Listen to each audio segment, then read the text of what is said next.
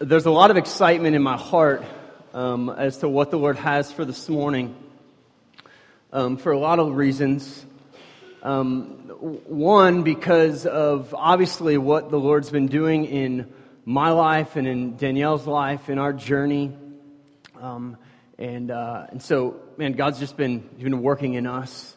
But really, more than that, just in the past couple months, having my eyes open to need, and even the call on our lives of what it looks like for us to respond to need. And so, before we even dive into this morning, I want to caution us, and then I want to pray against the work of the enemy. Okay.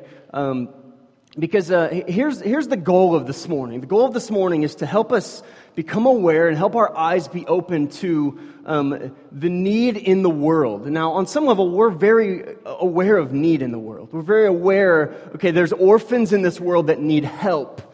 Okay, but my prayer is that God would stir our hearts. But the goal isn't that we would be guilted into action. Do you follow that? But that we would gladly submit to the Spirit's movement of God in our heart. Okay, and even as I talk and as the Lord moves, in no way do I desire or want to put our journey and our story up as the model. Okay, hear that.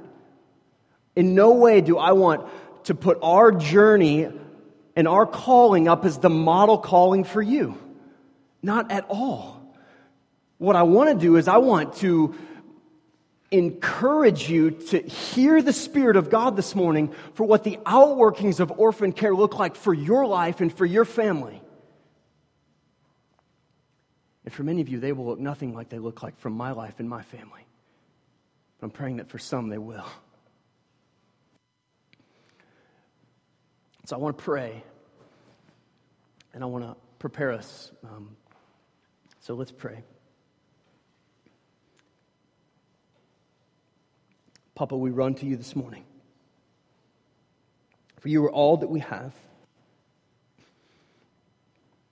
We were orphan children wallowing in our own excrement, and you called us out. You rescued us and adopted us into your family. And so, God, would you stir our hearts to act and respond the way your Spirit would lead? Would you guard against any sense of manipulation this morning, any sense of guilt that's not wrought by your Spirit, God? And would you move? Would you prepare our hearts to just hear whatever you want to say to us this morning? And would you receive the glory? God, what an unbelievable privilege to be called and beckoned into workers for your name and for your kingdom. Make our ears prepared to hear. In Christ's name, amen. I want to show you a quick video. Ben, fire that.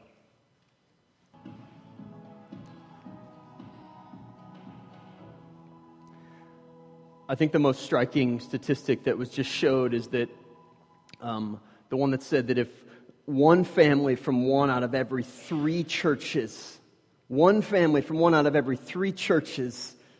responded and adopted, there'd be no more orphans in the U.S. Like, that's unbelievable. Like, how hopeful is that for the tragic crisis of orphans in our world and in our country? James 1:27 says this: religion that is pure and undefiled before God the Father is this, to visit orphans and widows in their affliction and to keep oneself unstained from the world. Okay, so what is an orphan? Let me give some definition to this. An orphan, plain and simple, is a child who's lost one or both parents. Would be defined as an orphan. Simply put, here's what it means to be an orphan: to be alone. To be alone. There are 153 million orphans worldwide. And listen, those are the ones that are known. Institutionalized, they can account for those. That number does not account for those that have just been simply abandoned and just left on the streets. There are 500,000, 500,000 children in foster care in America today. And of that 500,000, 130,000 of them are immediately ready and waiting to be adopted. And then here, this is pretty striking. The U.S. State Department estimates that there were somewhere between 300,000 and 400,000 that have been trafficked and enslaved in some way of children in the U.S. Between 300 and 400,000 children trafficked every year in the United States. I think that you and I would be well aware to this fact that our world views kids as very disposable. That when we look at kids, it's like, you know what, if they're in the way, like we just get rid of them. We don't need them. They're a bother. So we have this tendency to get our lives to cater to us and to push aside them because they're just kids, right? We can just get rid of them. And even more so, our world will tell us, well, no, we'll exploit them. We'll use them as a means to better us, to make our lives more convenient, so that we can flourish. And I know every single one of you in this room, your heart breaks for that mindset. The kids aren't a commodity. Jesus, how does he view kids? Matthew 18, if you want to turn there, you can. Matthew 18, here's what it says, beginning at verse 1. How does Jesus view children? It's pretty profound. At that time, the disciples came to Jesus saying, "Who is the greatest in the kingdom of heaven?" Okay, because you can imagine like what's going through the disciples' mind as they're asking, who's the greatest in the kingdom? Who is it that you would hold up as like, this is what you should strive for in the kingdom of heaven? And then look at what he says. And calling to him a child, he put him in the midst of them. So picture this. So Jesus is sitting with his boys. They're sitting here in some type of circle or something, and they're talking about who's the greatest. And he beckons a child to come and enter into the middle. And he says, "Truly, I say to you, unless you turn and become like little children, you will never enter the kingdom of heaven. Whoever humbles himself like this child is the greatest in the kingdom of heaven. Whoever receives one such child in my name receives me, but whoever causes one of these little ones who believes in me to sin, it would be better for him to have a great millstone fastened around his neck and to be drowned in the depths of the sea." So he says that children are a picture of the kingdom of heaven. Why? What does that mean? What is that referring to? Children are a picture of the kingdom of heaven. There's no greater picture of the joy and exuberance that's found in relationship with Jesus Christ and the joy and exuberance that's found in the heart of a child. Okay? In the innocence, but not innocence in the sense of children aren't depraved and sinful. No, parents, we know that couldn't be further from the truth, correct? Okay, but innocence in the sense of their dependence and their utter desperation for help, even though they think that's not the case. But their desperation for help. And that's the picture that Jesus holds up for children to be the picture of what it looks like for us to live as children of God in the kingdom of God. And then flip to the right in Matthew 19. Jesus is teaching, and he's teaching about broken families, the beginning of 19. And then someone, in the midst of Jesus teaching about broken families, someone brings a child to Jesus. Okay, 19, look at verse 13. Then children were brought to him, that he might lay hands on them and pray for them. So Jesus is teaching about broken families, and all of a sudden, look what happens. These people are like, yeah, these kids need to be prayed for. So they're like, who better to pray for the kids than Jesus, right? So he brings these kids over to pray for them, and then look what happens. The disciples rebuke the people. Okay, so these are Jesus' guys. But Jesus has been training. They rebuke the people like, no, Jesus is teaching like this isn't a time for kids. And look at what Jesus does. Jesus says, let the little children come to me and do not hinder them. So Jesus turns and he rebukes his disciples. For to such belongs the kingdom of heaven. For to such belongs the kingdom of heaven. There could not be further opposing views of how the world views children and how Jesus views children. Children are desperate for help in the same way that we're orphans. Apart from spiritually, we're orphans that are in desperate need of God's rescuing. I love this picture in Psalm 68. It says this: a father to the fatherless, a defender of widows is God in his holy dwelling. That's like God's looking for those who don't have a father, who don't have parents, who are lonely and abandoned, and he's saying, I'm going to come and rescue you. And it goes on to say, God sets the lonely in families. In the heart of every single one of us, in particular in the heart of every single kid, is a desire to be loved. A desire to be included. A desire to be a part. Okay, picture this. Picture your family. Picture those of you that have grown up in families that have loving parents and you've been provided for and you've been disciplined and parameters have been set. And picture kids who have none of that. In fact, their parents have just kicked them out.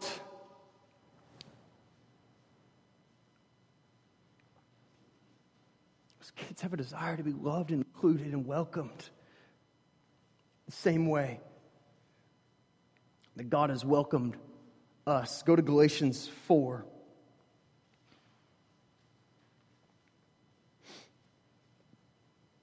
Galatians 4.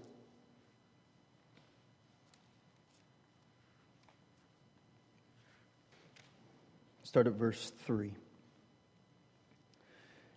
In the same way, we also, when we were children, were enslaved to the elementary principles of the world. But when the fullness of time had come, God sent forth His Son, born of a woman, born under the law, to redeem those who were under the law, so that we might receive adoption as sons. Okay, so here it says we're enslaved to sin. And that God comes along and sin, what is sin? Sin separates us from God, right? Okay, sin demands punishment. Okay, but in Christ, what do we know? We're justified. That justification is a word that means we're legally made right with God. But here's what's unbelievable about salvation, is that it goes past a legal change to an adoptive change. It goes past just your sins won't damn you to hell. Okay, that's good news. But when there's an invitation past that to come to me, when it goes on and it says, verse 5, to redeem those who were under the law so that you might receive adoption as sons. And because you are a son, God has sent the Spirit of His Son into our hearts, crying, Abba, Father. So you are no longer a slave, but a son, and if a son, then an heir through God. Okay, so ladies, let me explain why it calls you a son. Okay, culturally, in this time, it would have not made any sense for Paul to use daughters, because a son had the inheritance. A son had all the rights from the father.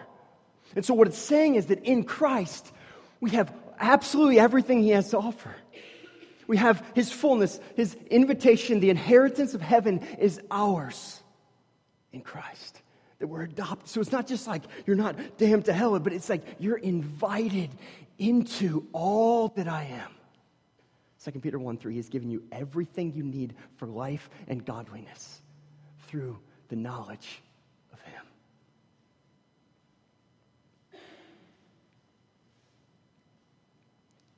Him. There's two books that have been pretty profoundly shaping for me One is called Orphanology, and one is called Adopted for Life. Both of these books are on the back table. They're free. Man, if God's stirring in your heart and you want to dive deeper, there's several back there. Take one, read it, take one, give it away. But in this book, Adopted for Life, a guy by the name of Russell Moore, he put it this way. He quotes and he says this. Here's how he describes adoption. The universe was meant to be a home where the image bearers of God rule and serve under their Father. It was all to be ours. The primeval insurrection in the garden, though, turned the universe into an orphanage. The heirs were gone, done in by their appetites.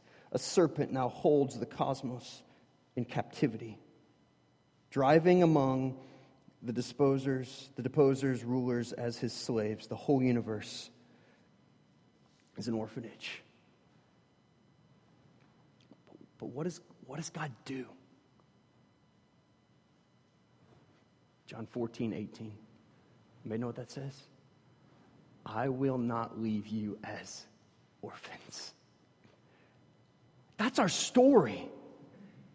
I will not leave you as orphans.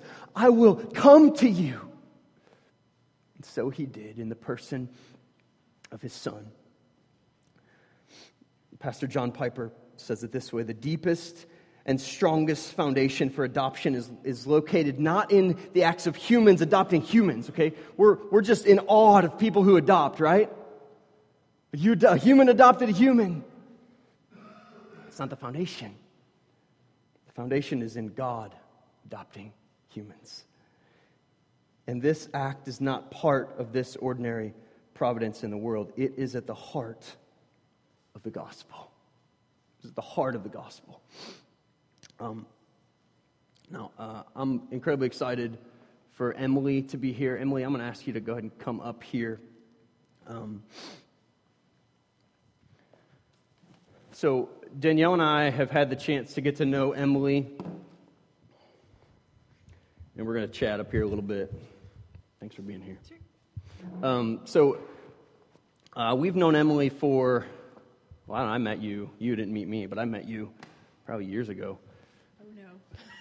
Oh, no. Remind me. Am I on? Yes. Okay. At a previous church. Okay. Anyway, so Emily is from One Heart Family Ministries. Is the director at One Heart, and so Danielle and I have had the chance to get to know her the past couple months in some fun fashion. Why don't you tell us a little bit about yourself, your journey, your story, even your parents, and just kind of your upbringing? Sure. So the Lord started working in my heart to get involved in foster care and adoption as a young child. My parents felt led to be a foster family and started fostering for Bethany Christian Services. I was probably 8 or 9 years old at the time when they started. And their journey through foster care was over 20 years or so, with about 45, 46 kids coming and going and being loved by our family. But God wasn't saying just have some come and let them go. Some of them might be keepers. So over the years, my parents and our family adopted 4 kids, 1 through Bethany and then 3 through foster care.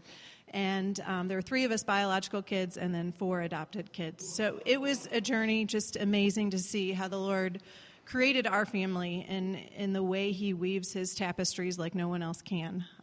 But that wasn't the end. The Lord said, Emily, I'm calling you to get involved in foster care yourself. And so when I was 12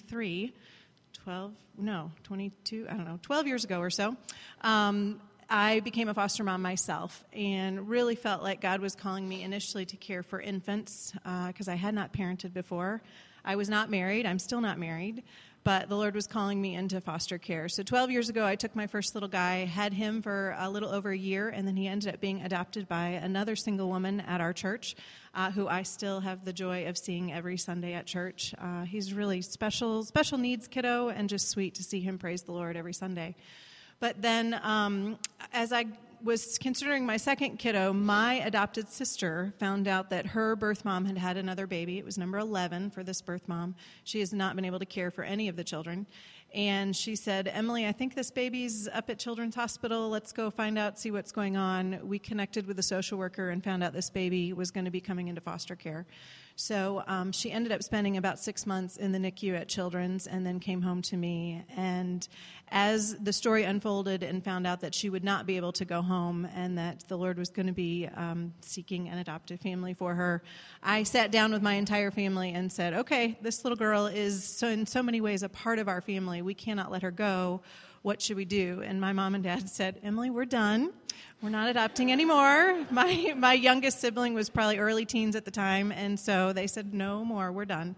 But we give you our blessing if the Lord calls you to adopt this little one. And then my sister Tamika was in college, and she, of course, did not feel led to adopt her sister at that time.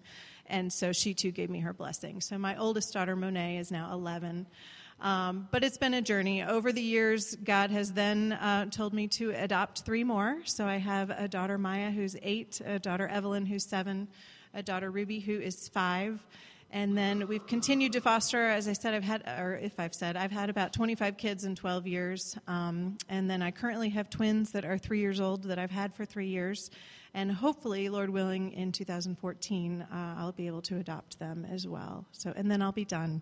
Because you can only have 6 children. Sure? Yes. I mean, single mama 6. Like, I don't mean.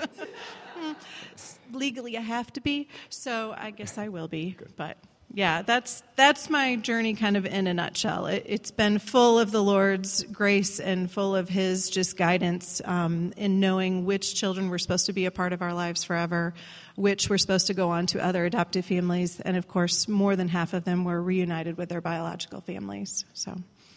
Awesome. Yeah, so you direct One Heart. Will you tell us a little bit about One Heart? So 10 years ago, my mom and a good friend, Robin Cruzy, were sitting at a football game. We had siblings that kind of all went to schools together. And my mom and Robin were chatting, and Robin said, you know, we've been a foster family for 20-some years. This family had adopted 5 boys through foster care in addition to their 4 biological kids, and they felt like God was calling them to do something else. So as my mom and Robin were chatting, my mom said, we ought to talk to Emily. She's led a foster care ministry at our church, just a support group type thing for families for quite a few years. She may have some interest in chatting with you about where God's guiding your heart. And as we got together, we really realized that a ministry was needed to care for families that are walking through the foster care journey. So One Heart was started to really recruit Christian families to get involved in the foster care system, to then give them the state training, but do it from a Christian perspective so that they learn that this really is a ministry, and then also care for and support families after they've brought children into their home, whether it's to just listen after a rough day or find a community resource to support them and care for them.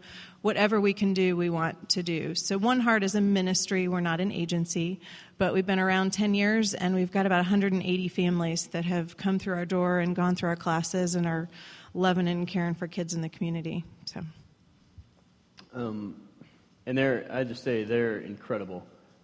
We've been to 27 hours of training at One Heart and heard numerous stories from people who've been with other organizations and been trained by other organizations, or people who've come to One Heart for a replacement class or a makeup class and are just like, I want to come here for the rest of my classes because they do it from such an unbelievable God-centered perspective.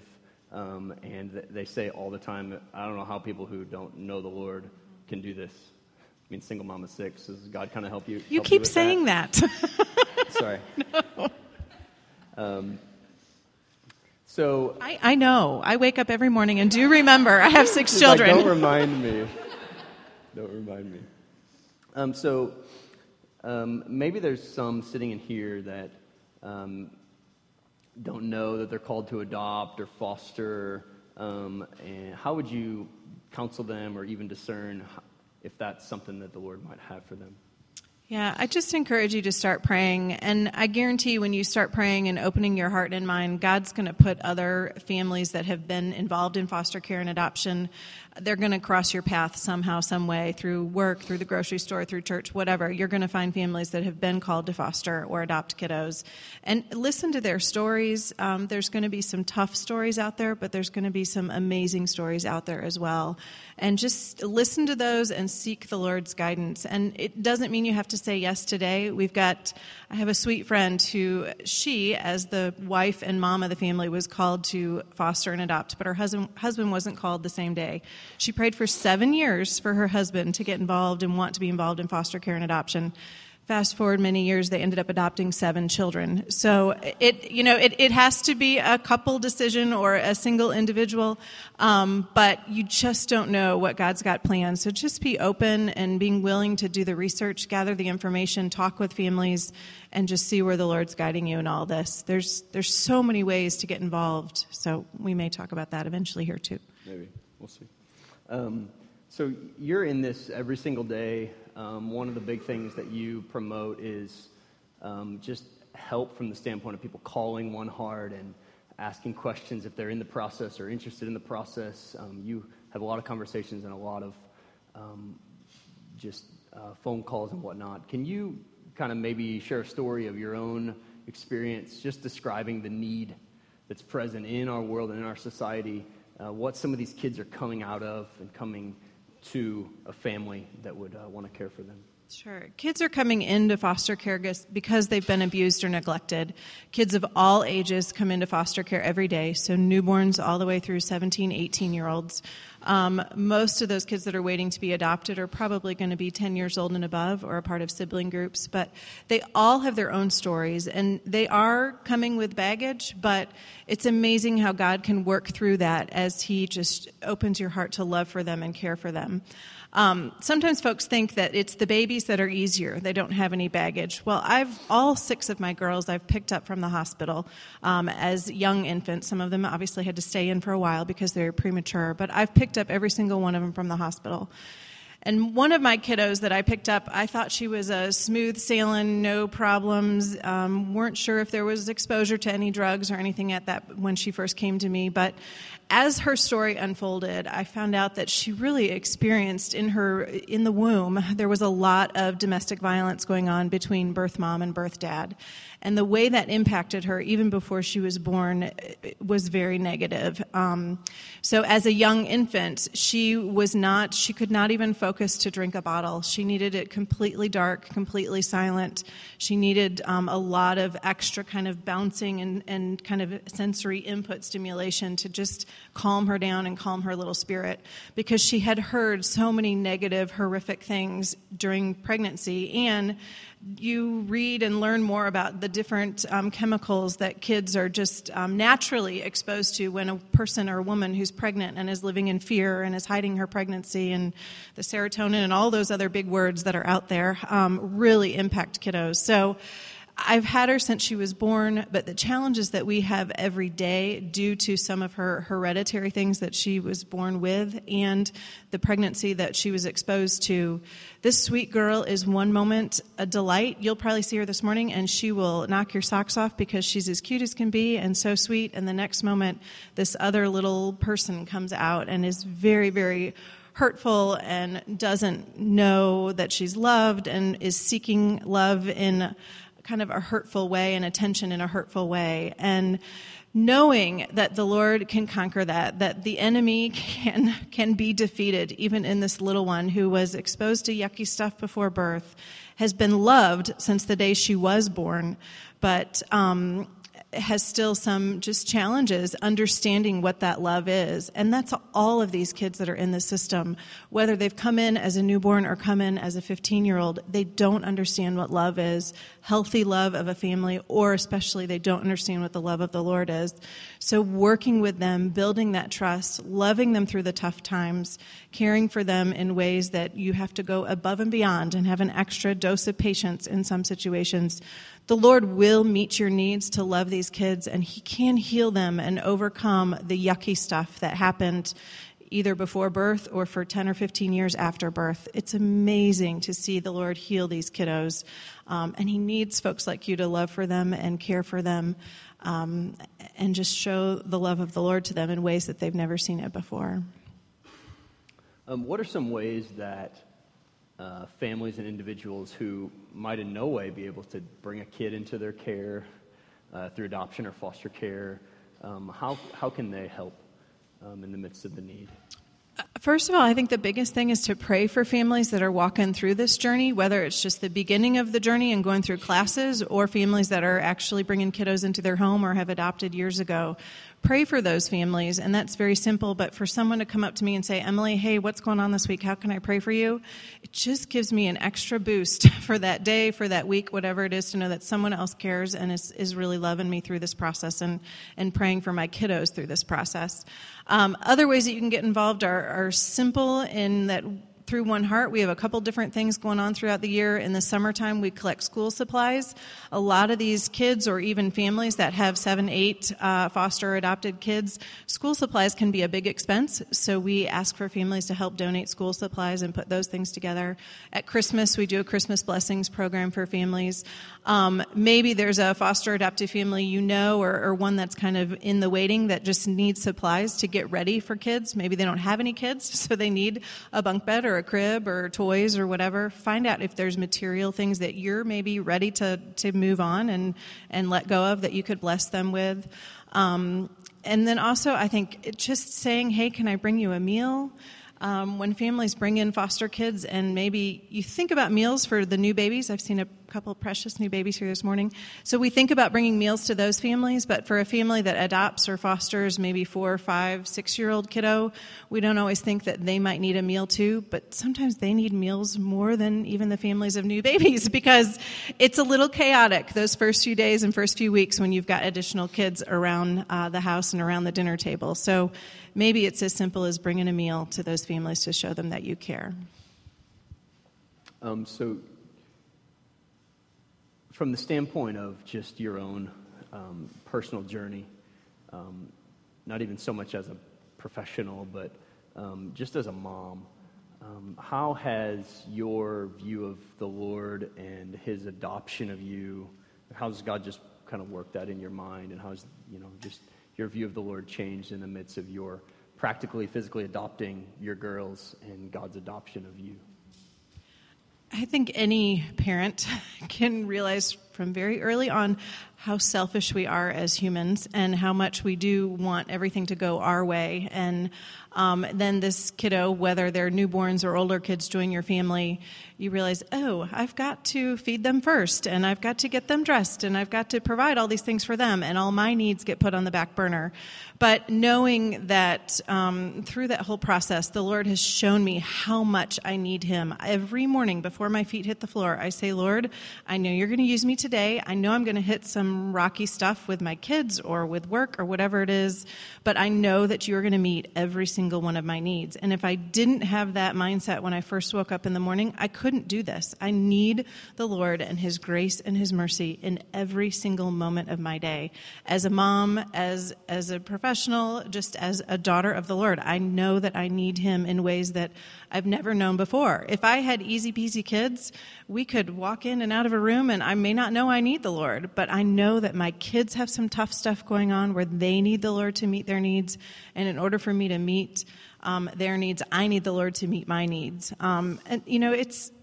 It's stuff as simple as kiddos that have learning disabilities and they don't process. And so the way we talk at our house has to be very simplistic. And so even just the Lord teaching me how to care for my kids and meet their individual needs, he has done that, and he continues to do that. This morning, the Lord decided, or Satan decided, that he was going to fight the Lord and cause some major issues and behavior issues with one of my kiddos, and pretty serious stuff. And I was like, okay, Lord, you've got a plan. You know that there's someone at this church that needs to hear about kids in the system that need your love, because I know Satan, the enemy, is attacking through my kids and the behaviors that we were experiencing this morning. But he will win the battle, and the Lord will conquer the tough stuff that's going on, whether it's the fear you have for just considering foster care or adoption. There's some tough stuff, but God just heals, and his power is so much stronger than anything else that's going on out there. So I just encourage you to seek him and know that he's going to grow you as a person and grow you as a mom or a dad in some incredible ways. So hang on tight for the journey. Last thing, what would you say as a mom, foster and adoptive mom, what's been the biggest blessing in being a part of that process, that journey?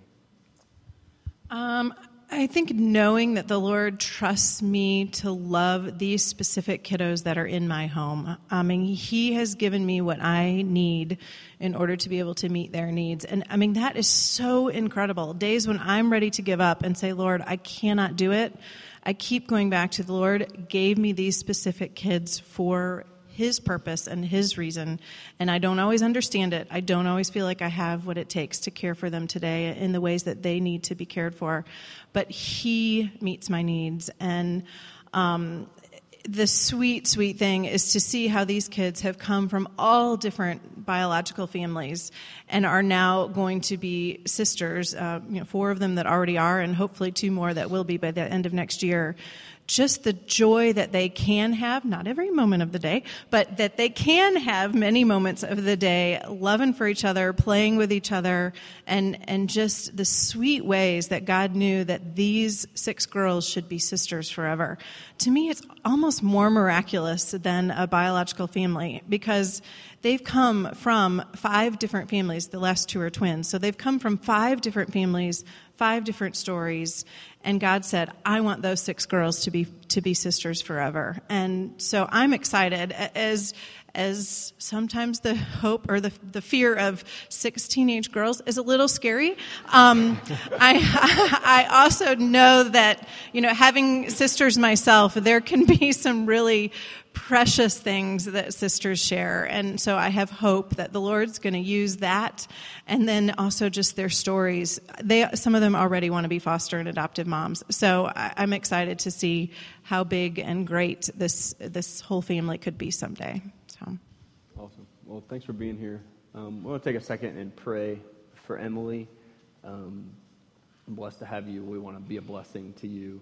I asked Danielle if she would take a second and just pray. You can, whatever you want to do. Amen. Thank you, Emily. Encourage you to, after the service, get a chance to chat with Emily, and if you have further questions, she would love to hear those. I want to show a quick video.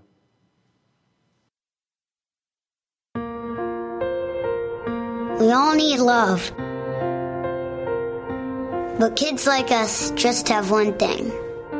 A wish. Please, somebody, see me. Talk to me. Care for me.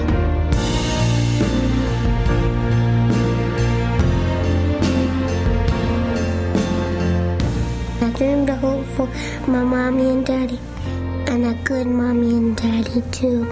I would always be seeing other kids with families, but I would never see myself with one. When Jasmine was with me, I was important to me because then I knew she was safe and nobody would harm her or anything. When I was growing up, it was very scary. I felt I was growing up by myself. I didn't have anyone to rely on. Nobody wanted a 14-year-old. Whatever I could do to make their childhood better, I was going to do it. I told my social worker, go ahead and put my brothers up for adoption without me. Their chances were so much better without me. And that's all I wanted, was for them to be happy. At night, they didn't hug me or anything. They just went to sleep. One simple word can make all the difference in the life of a child like us. Say yes, and see what your love can grow. The first night it's been a night there, I looked at their eyes. I felt love. Mom and Dad make me feel like I really belong to a family. I want them to know that they were the family we were hoping for. It was like hope came back into my life, Before I didn't think I would make it, but now I know that I will always have my family. When we were at our parents' house, I felt so happy because we were all together.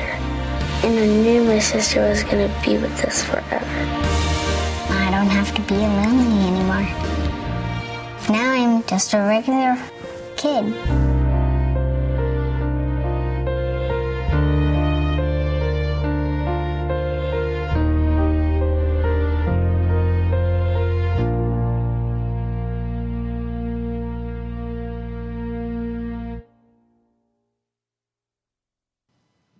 James 1:27 says, religion that is pure and undefiled before God the Father is this, to visit orphans and widows in their affliction and to keep oneself unstained from the world. That verse is a call from God for us. This word visit literally is this picture of entering into someone's pain. I mean, you can just hear it in some of those kids, just the pain that's in their heart. Just a desire that someone would love them. And when the command comes to us, this idea of visiting, what it is, it's a picture in the same way that God visited us. In the same way that God said, I will not leave you as orphans. I will come to you. And I will rescue you. And He sent His Son, Jesus. And in the very heart and fabric of our adoptive identity, according to Romans 8:17, is this call to suffer with. To suffer with. How do we engage in the need that's around us? How do we engage in the need that's in the world? How do we as the church respond to the call of God to rescue orphans? And I want us this morning to shatter this notion, this American dream reality. And maybe this morning God would call some of us out of just this comfortable life. And I just love what Emily said. Just every morning I'm just like, God, I need you. And He's given her these 6 girls that show her every day, I can't do this without the Lord. And I need His help. That's the kind of thing that God's called us to. To run from the pursuit of self-comfort and convenience and an easy life. You know, there's a children's home in our community called Mary Grove. And every single year, they take in some 650 kids. And they care for them. Man, you know, you can go there and you can be a mentor to those kids. You know, you can go there and build relationships and love them. And maybe God's calling you to give sacrificially in a way that your family has to adjust and give financially. If you want to do that, if you feel called to that this morning, if you feel called to give to One Heart, we love to write a check to North Church, designate it One Heart, and we'll get that money to them. Maybe God's calling you and leading you to sacrifice something in your family so that orphans are cared for. Maybe, just maybe, some empty nesters, God's calling to adopt, to care for kids. Listen, it's crazy because this day, for some of you, will mark the journey and the steps of obedience that will come even years down the road of God stirring in your heart and awakening your heart to what obedience looks like. Yes, today, but even taking you on the journey to care for those that have need. Maybe it's foster care, maybe it's adoption. Here's the question I want to ask you this morning, and I want us to respond to is, how is the Lord, how is the Spirit of God leading you and your family to respond to the needs around us? Let's pray.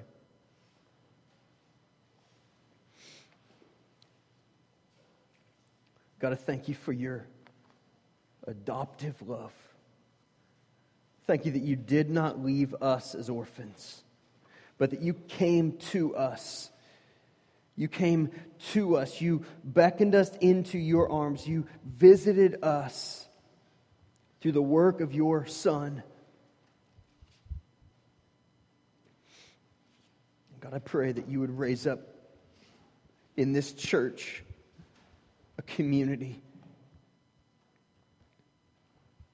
that is unashamed about loving the least of these, that is unashamed about putting aside their own lives, their own agenda, and running hard to bring some hope to those who, without the love of Christ, have no hope. God, thank you for this morning. Thank you for your love. In Christ's name, amen.